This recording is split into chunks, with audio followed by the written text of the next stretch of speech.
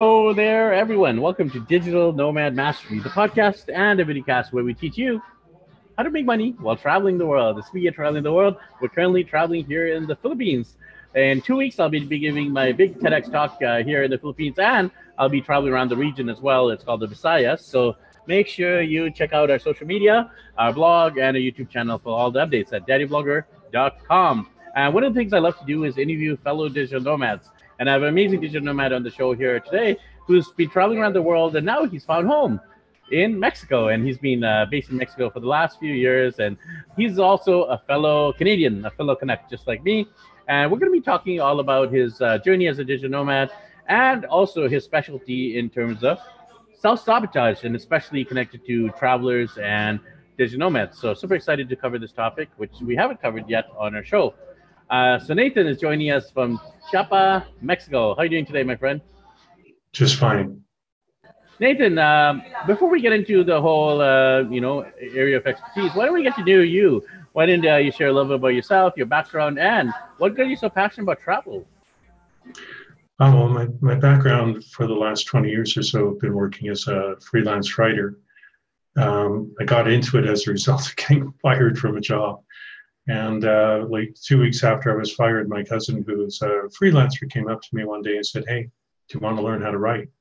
And I didn't have any other options, so I said yes. And that one thing led to another, and I wound up writing for magazines all over the world. And I mean, the travel aspect has always been a part of my life. I grew up in a family of travelers. My father was a traveler, and we went on summer vacation all the time up into a place called Windermere in British Columbia. I was living in Calgary at the time, so we did that. And then, into my teen years, I started studying to become a pilot, a commercial pilot. So I got my private pilot's license when I was 17, same year as I got my driver's license. And so I started flying on all sorts of trips, building up my hours to become a commercial pilot. So I went all over the place, and I had a couple of really cool experiences. I was working for an outfit called Springbank Aviation out of Calgary.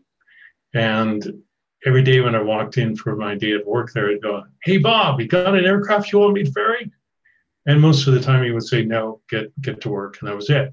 But every now and then I'd walk in and I'd give him that pitch, and he said, "Yeah, here's a ticket. Get packed. You're on a flight to Wichita. You're going to pick up a Cessna and fly back here." So that happened a couple of times. That was really cool. So I would wind up on this all expenses paid trip, just go down to Wichita, Kansas, pick up a plane and fly back to Canada. So that was a lot of fun. But the traveling has been part of my life for years. And when Mexico showed up was in 2004. My ex-girlfriend now, she took me on a trip to Mexico, and I really liked it a lot. Didn't want to come back to Canada afterwards. And I remember saying to her, "I'm going to start learning Spanish." 2 weeks later, I was in immersion. And a year later, we broke up, and I started coming back to Mexico. And the last time I came back here, I did it. There was no plan at all as to if I would go back to Canada or not. And I actually did once for about 10 days. And then I came back to Mexico. But I left in August of 2014, and I've been here pretty much ever since. So tell us a little bit about your life in Mexico. So you're living there as an expat. Of course, you do travel here and there, but you're pretty much made it at home now. So how's it been like in terms of being an expat, Canadian expat, living and working in Mexico? It's actually pretty good. It's been a lot of fun for me going around to different places. I wound up in a bit of a quandary about a year ago because I was in a situation where I was living in Ensenada. I wound up in a really bad apartment situation, excessive noise, and it was so bad that I finally moved out with no idea of what I was going to do next. And I wound up living in hotels for a while. And then a guy I was working with, because I didn't know where I wanted to go, whether I wanted to go back to La Paz or Canada. And I liked La Paz, but summers in La Paz are fearsomely hot. It can get up to 45 degrees Celsius, 70% humidity, not much wind. So as you can imagine, that would be really hot. Yeah. Yeah, Mhm. one summer there was enough. Thank you very much. And the other option was going back to Canada, and I really didn't want to go back. It felt like a backward step for me. Anyway, so this guy asked me the question that nobody ever asked me, which was, if you could pick only one place to live year round, where would it be? And so after a minute or so, I wrote down Bucerias, which is a little town north of Puerto Vallarta. And I remember thinking, yeah, it's going to be awfully hot there in the summer.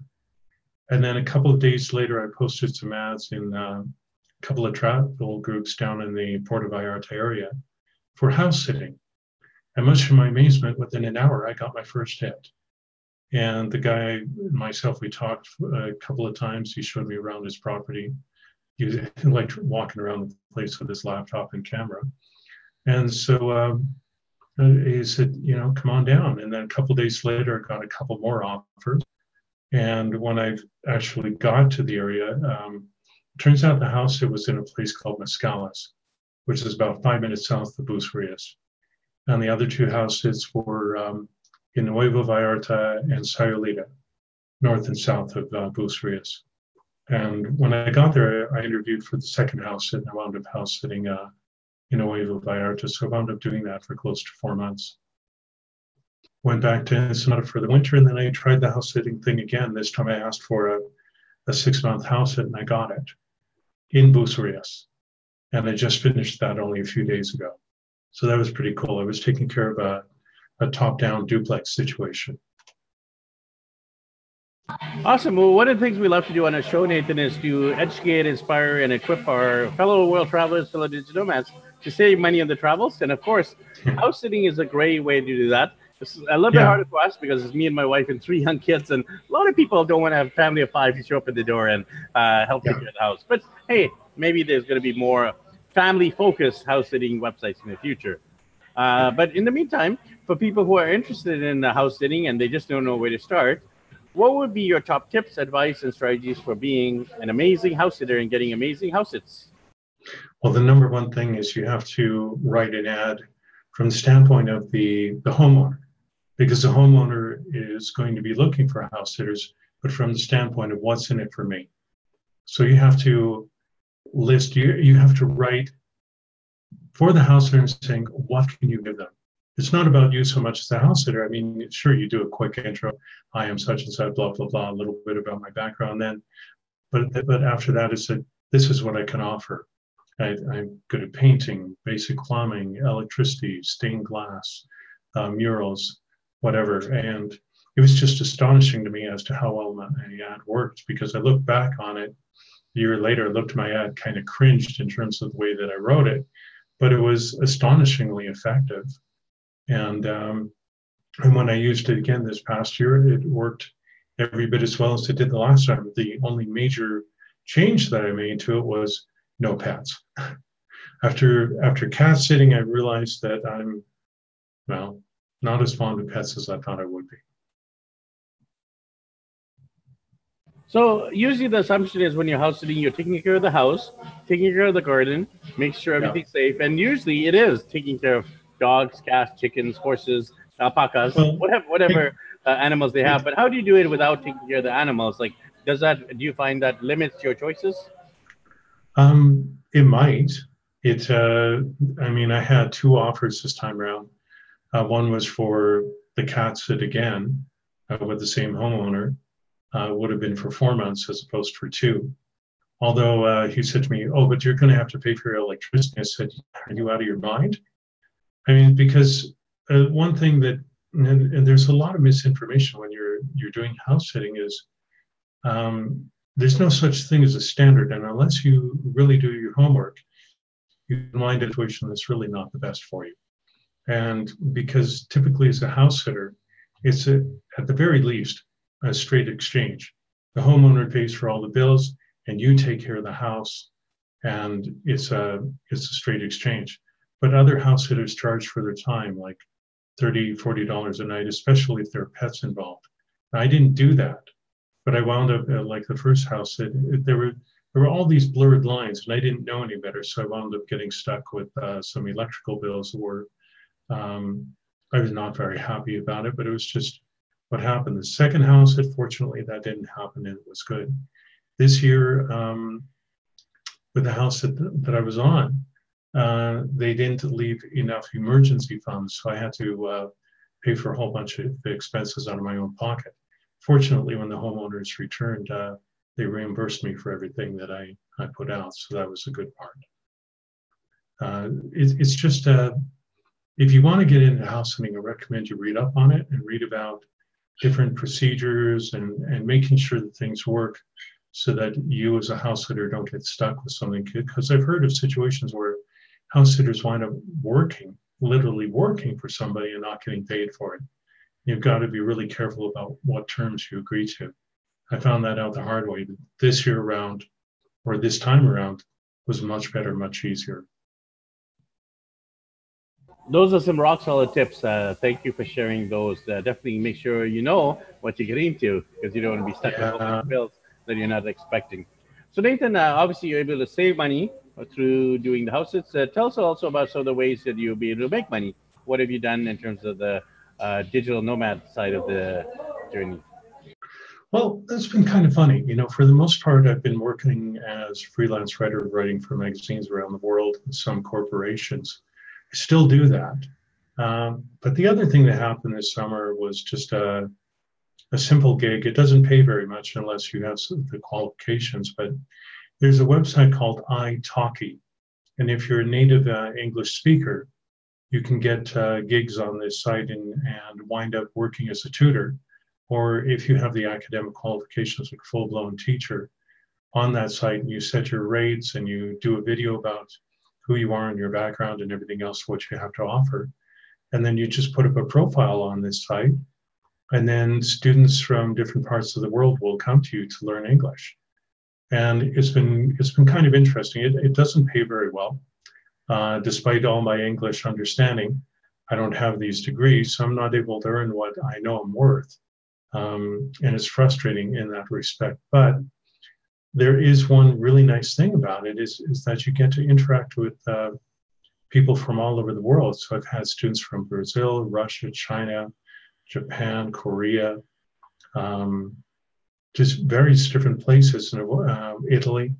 And it's been really interesting talking with people and noticing how we as native speakers bring what we know as a native speaker to a new language, which may not necessarily be correct. It's been kind of interesting that way. But it's been really cool talking with some of these people. Some of them have some really interesting stories to tell.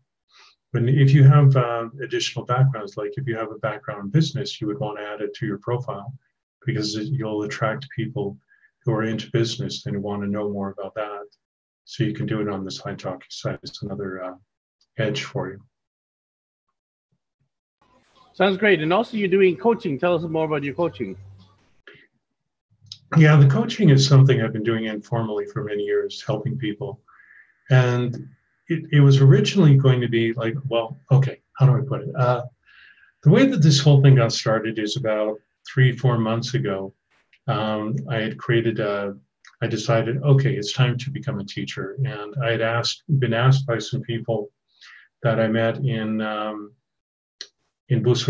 It was kind of a funny thing. I was just wandering around one day, and I stumbled on a place called Elaine's. And I thought, oh, this is cool. So I stopped in there and I wound up meeting some people, and they invited me to give a talk on self-sabotage. And now the way that this whole thing came about is rather convoluted. I put up a website called Silencing the Noisy Mind. And I was going to do teachings on showing people how to attain the states of silence, how to learn how to move away from addictive compulsive thinking. And so I have a system for that. Anyway, so I did that. I put up a Facebook group, and then I started doing Facebook Lives. And after 3 or 4 of them, a woman wrote to me in the comments, hey, I was watching your Facebook Live, really like what you have to say. I was referred by a friend. How would you feel about doing a TED Talk? And so that's where that got started. And like Ricky, I'm doing a TED Talk in November on the 27th in Puerto Vallarta. But as for the coaching side of it, it just gradually grew out of this thing. never really intended to become a coach, but people kept asking for certain things. And then I was introduced to Ricky a number of months ago through a mutual friend of ours. And it just gradually evolved. And I was initially going to be doing this stuff to do with silencing the noisy mind, but when I sat down to write the signature talk for the TEDx talk, self-sabotage kept coming up.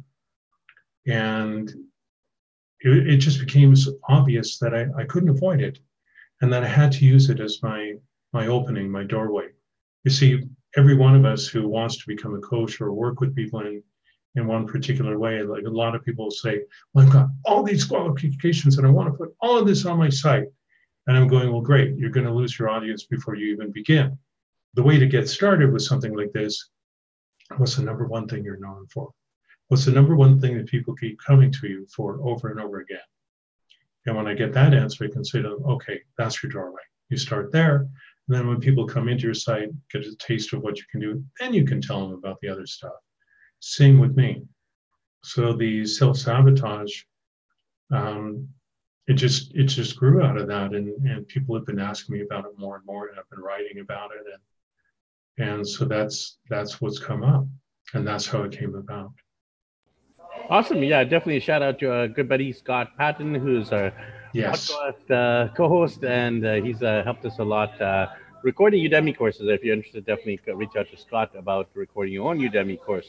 So Nathan, for this whole area of self-sabotage, like this is something we haven't covered. We've done like 550 plus episodes, and we haven't even mentioned the word ever in 500 plus episodes. So obviously, it's not common in vernacular that people like, hey, are you struggling for self-sabotage? Oh, I'm struggling for self-sabotage too. It's not something you normally ask your friends at a bar watching a Canucks game. So what is self-sabotage for the people who are listening to this podcast and have no clue what the heck we're talking about? What is it? Well, it can come in a variety of forms. It's like, it could come up in terms of you really wanting to do something in your life, but not feeling that you're up to the task. So you create all sorts of activities as a way of avoiding what you really want to be doing. That's a form of self-sabotage. The form that I know the most that has come into my life as a result of trauma. And so, the first example that I can think of when it showed up, I was 10 years old, had given a report to my grade 5 class on amoebas, and they called me a liar and stupid, and the shock of it was more than I could stand. My teacher didn't do anything to stop it. She didn't help me in any way. And it overwhelmed me mentally. And so several things happened. I wound up adopting the belief, the limiting belief, I'm stupid. And I also developed this thing called dissociative amnesia. Dissociative amnesia comes about as a result of it could be a severe shock, trauma, some sort of illness. But in my case, it's always been to do with trauma and or some sort of shock, which triggers this reaction, and I literally can't remember. And in this particular case, when it happened, I didn't recover my memories for 13 years. So I adopted the limiting belief, I'm stupid. That became a form of self-sabotage. And I failed my way through school for 13 years after that. I came out of it when I was standing in the locker room one day in a tech school and realizing I was doing fairly well on some of the courses. And this thought popped into my mind. It's like, where did I ever get the idea that I was stupid? And I remembered the whole trauma and humiliation of grade 5. And it just played in my mind for a few moments and went away. And then, but after that, my marks took off. But self-sabotage was something that kept playing out in my life in one way or another. And the last time it happened in a major way, and it caused massive trauma in my life, was when the Canada Revenue Agency came after me for an amount of tax about 8 years ago, and I didn't have the money, and they threatened me with seizing all my assets. And I remember being absolutely furious because I had just broken 100,000 in my business a couple years before, and I thought I was going to be rewarded and treated well, and instead in Canada I was punished with all sorts of taxes, all sorts of audits, massive interference in my life. And so when this thing showed up, I remember looking at it and thinking, well, if you're going to take everything that I value most away from me, I am going to make damn sure that you can't take any more. And so it triggered amnesia, so I couldn't remember what happened, but it also triggered self-sabotage in the form that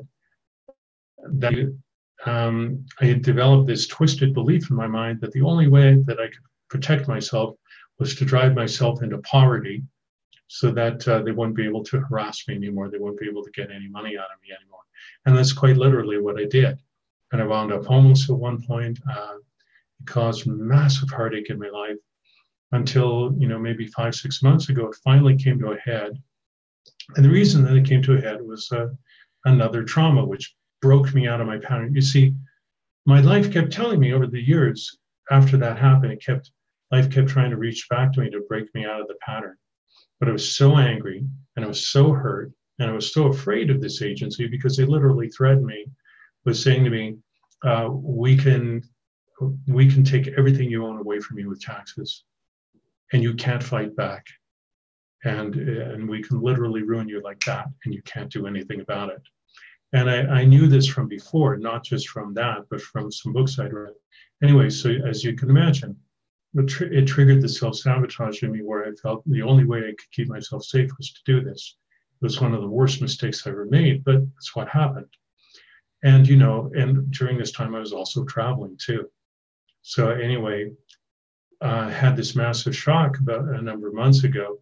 And what triggered it is I bit into an English muffin and one of my teeth shattered to the gum line.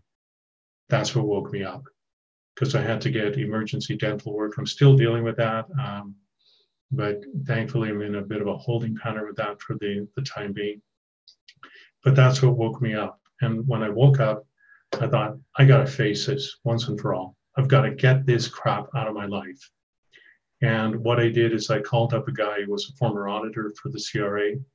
He wrote a book, If You're a Canadian and You Are Paying Taxes in Canada.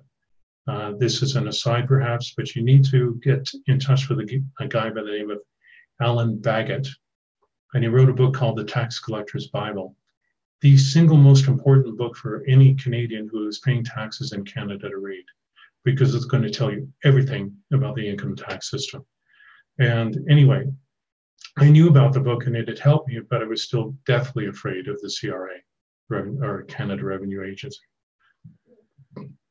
Because of what happened, it forced me to look at it. And when I looked at it, I contacted this guy and I went through a process. And one of the things I realized that the only way that this thing was ever going to stop is for me to become a non-resident in Canada. And the government has changed the rules. Previously, had to be out of the country for 2 years before you could become a non-resident. Now it's only 1 year. So with Alan's help, I filed all the paperwork to become a non-resident. And once all of that goes through, that's pretty much the end of this drama. But these are a couple of examples of self-sabotage. And as for travelers, well, geez, it can show up in a ton of ways. And I know we'll get into that. I'm pretty sure Ricky has a question or two for me on that. Yeah, I mean, in terms of people who do feel these symptoms of self-sabotage in their life, I mean, I think we all self-sabotage to some degree, but there's probably mild self-sabotage, and there's extreme ones, like you said, driving yourself into poverty. That's extreme, or getting a divorce, or eating too much, or extreme self-sabotage. So if people are struggling with these self-sabotage tendencies, what are your advice and tips for overcoming self-sabotage? Well, first thing is to become aware of it and to realize that you're actually engaging in self-defeating behaviors. I mean, that's the number one thing you need to do. And then you're going to start looking at your life and going, well, okay, when the self-sabotage is going on, there's always a positive intention, which is to keep you safe in one form or another, even if the actions of the self-sabotage are extreme, as they were in my case. But then you need to start looking at your life. It's what is this behavior costing you? And you need to write out in detail how much damage is this causing to your life. And looking at things like what will happen to your life if you keep behaving in this way. Now, Anthony Robbins, he's got a really cool way of dealing with self-sabotage. But one of the things that he talks about is you've got to change the thought that is leading to the self-sabotage. So if you've got a particular thought, like once you identify it, you know what it is, then you can start working about changing it. And one of the ways that you would change it is using a technique out of neurolinguistic program, for short, where you literally scramble thought so that you can't access it anymore, so it can't trip you up anymore. And when you do it that way, it will allow you to rewrite the script, so to speak. So what you would do is you take the thought and however it plays out in a voice in your mind, you would speed up the voice so it sounds like a cartoon character. You make it really high pitched and squeaky. You would do different things like running the voice backwards and forwards in your mind. You would even go as far as to imagine, or if you have it handy, some really obnoxious, loud circus music that you play over a speaker while you're sitting there and running this through your mind.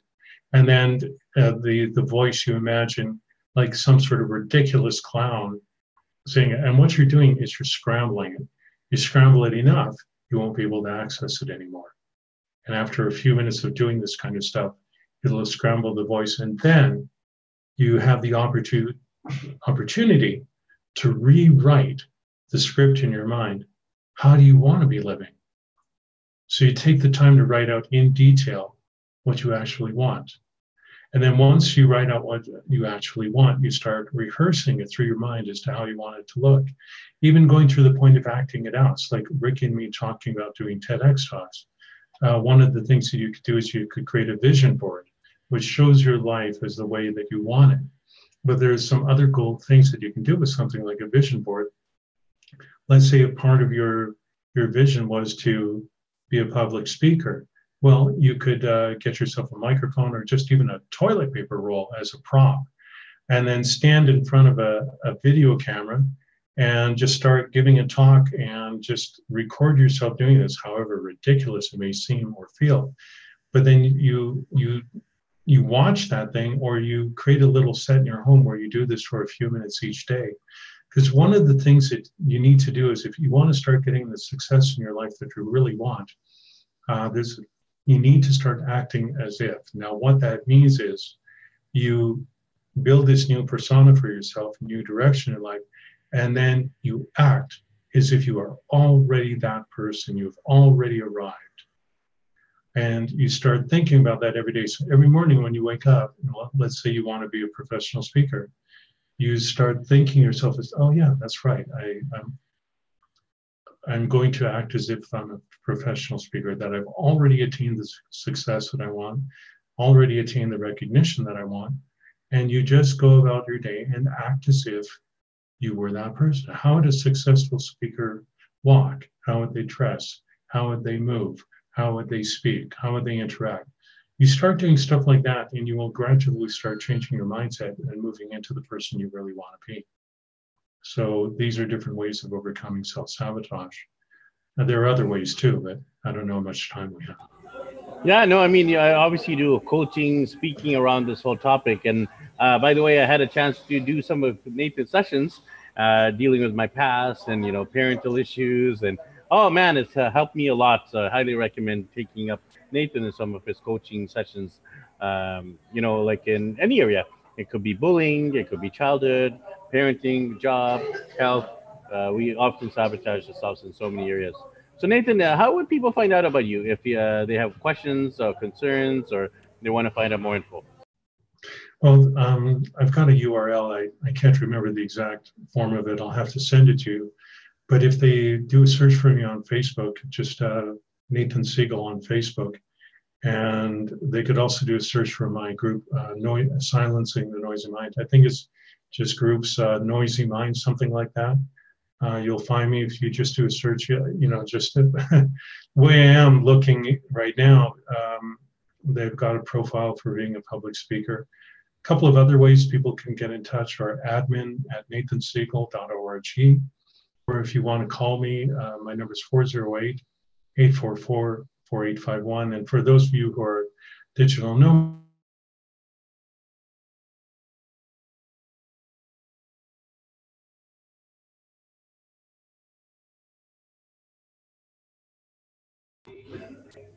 Awesome. Yeah, so make sure you check out Nathan's website. I'll have it right below. If you're watching this on YouTube, it'll be right in the YouTube description. And if you're listening to this on iTunes, it'll be right in the show notes. So thanks, everyone. Make sure you check out Nathan. He'll be doing his TEDx talk, and I'll be doing my TEDx talk is November 2. And I'll have links below when those are out as well. So make sure you subscribe to us on Digital Nomad Mastery on YouTube and iTunes, and we'll catch up with you guys in the next episode. Happy travel.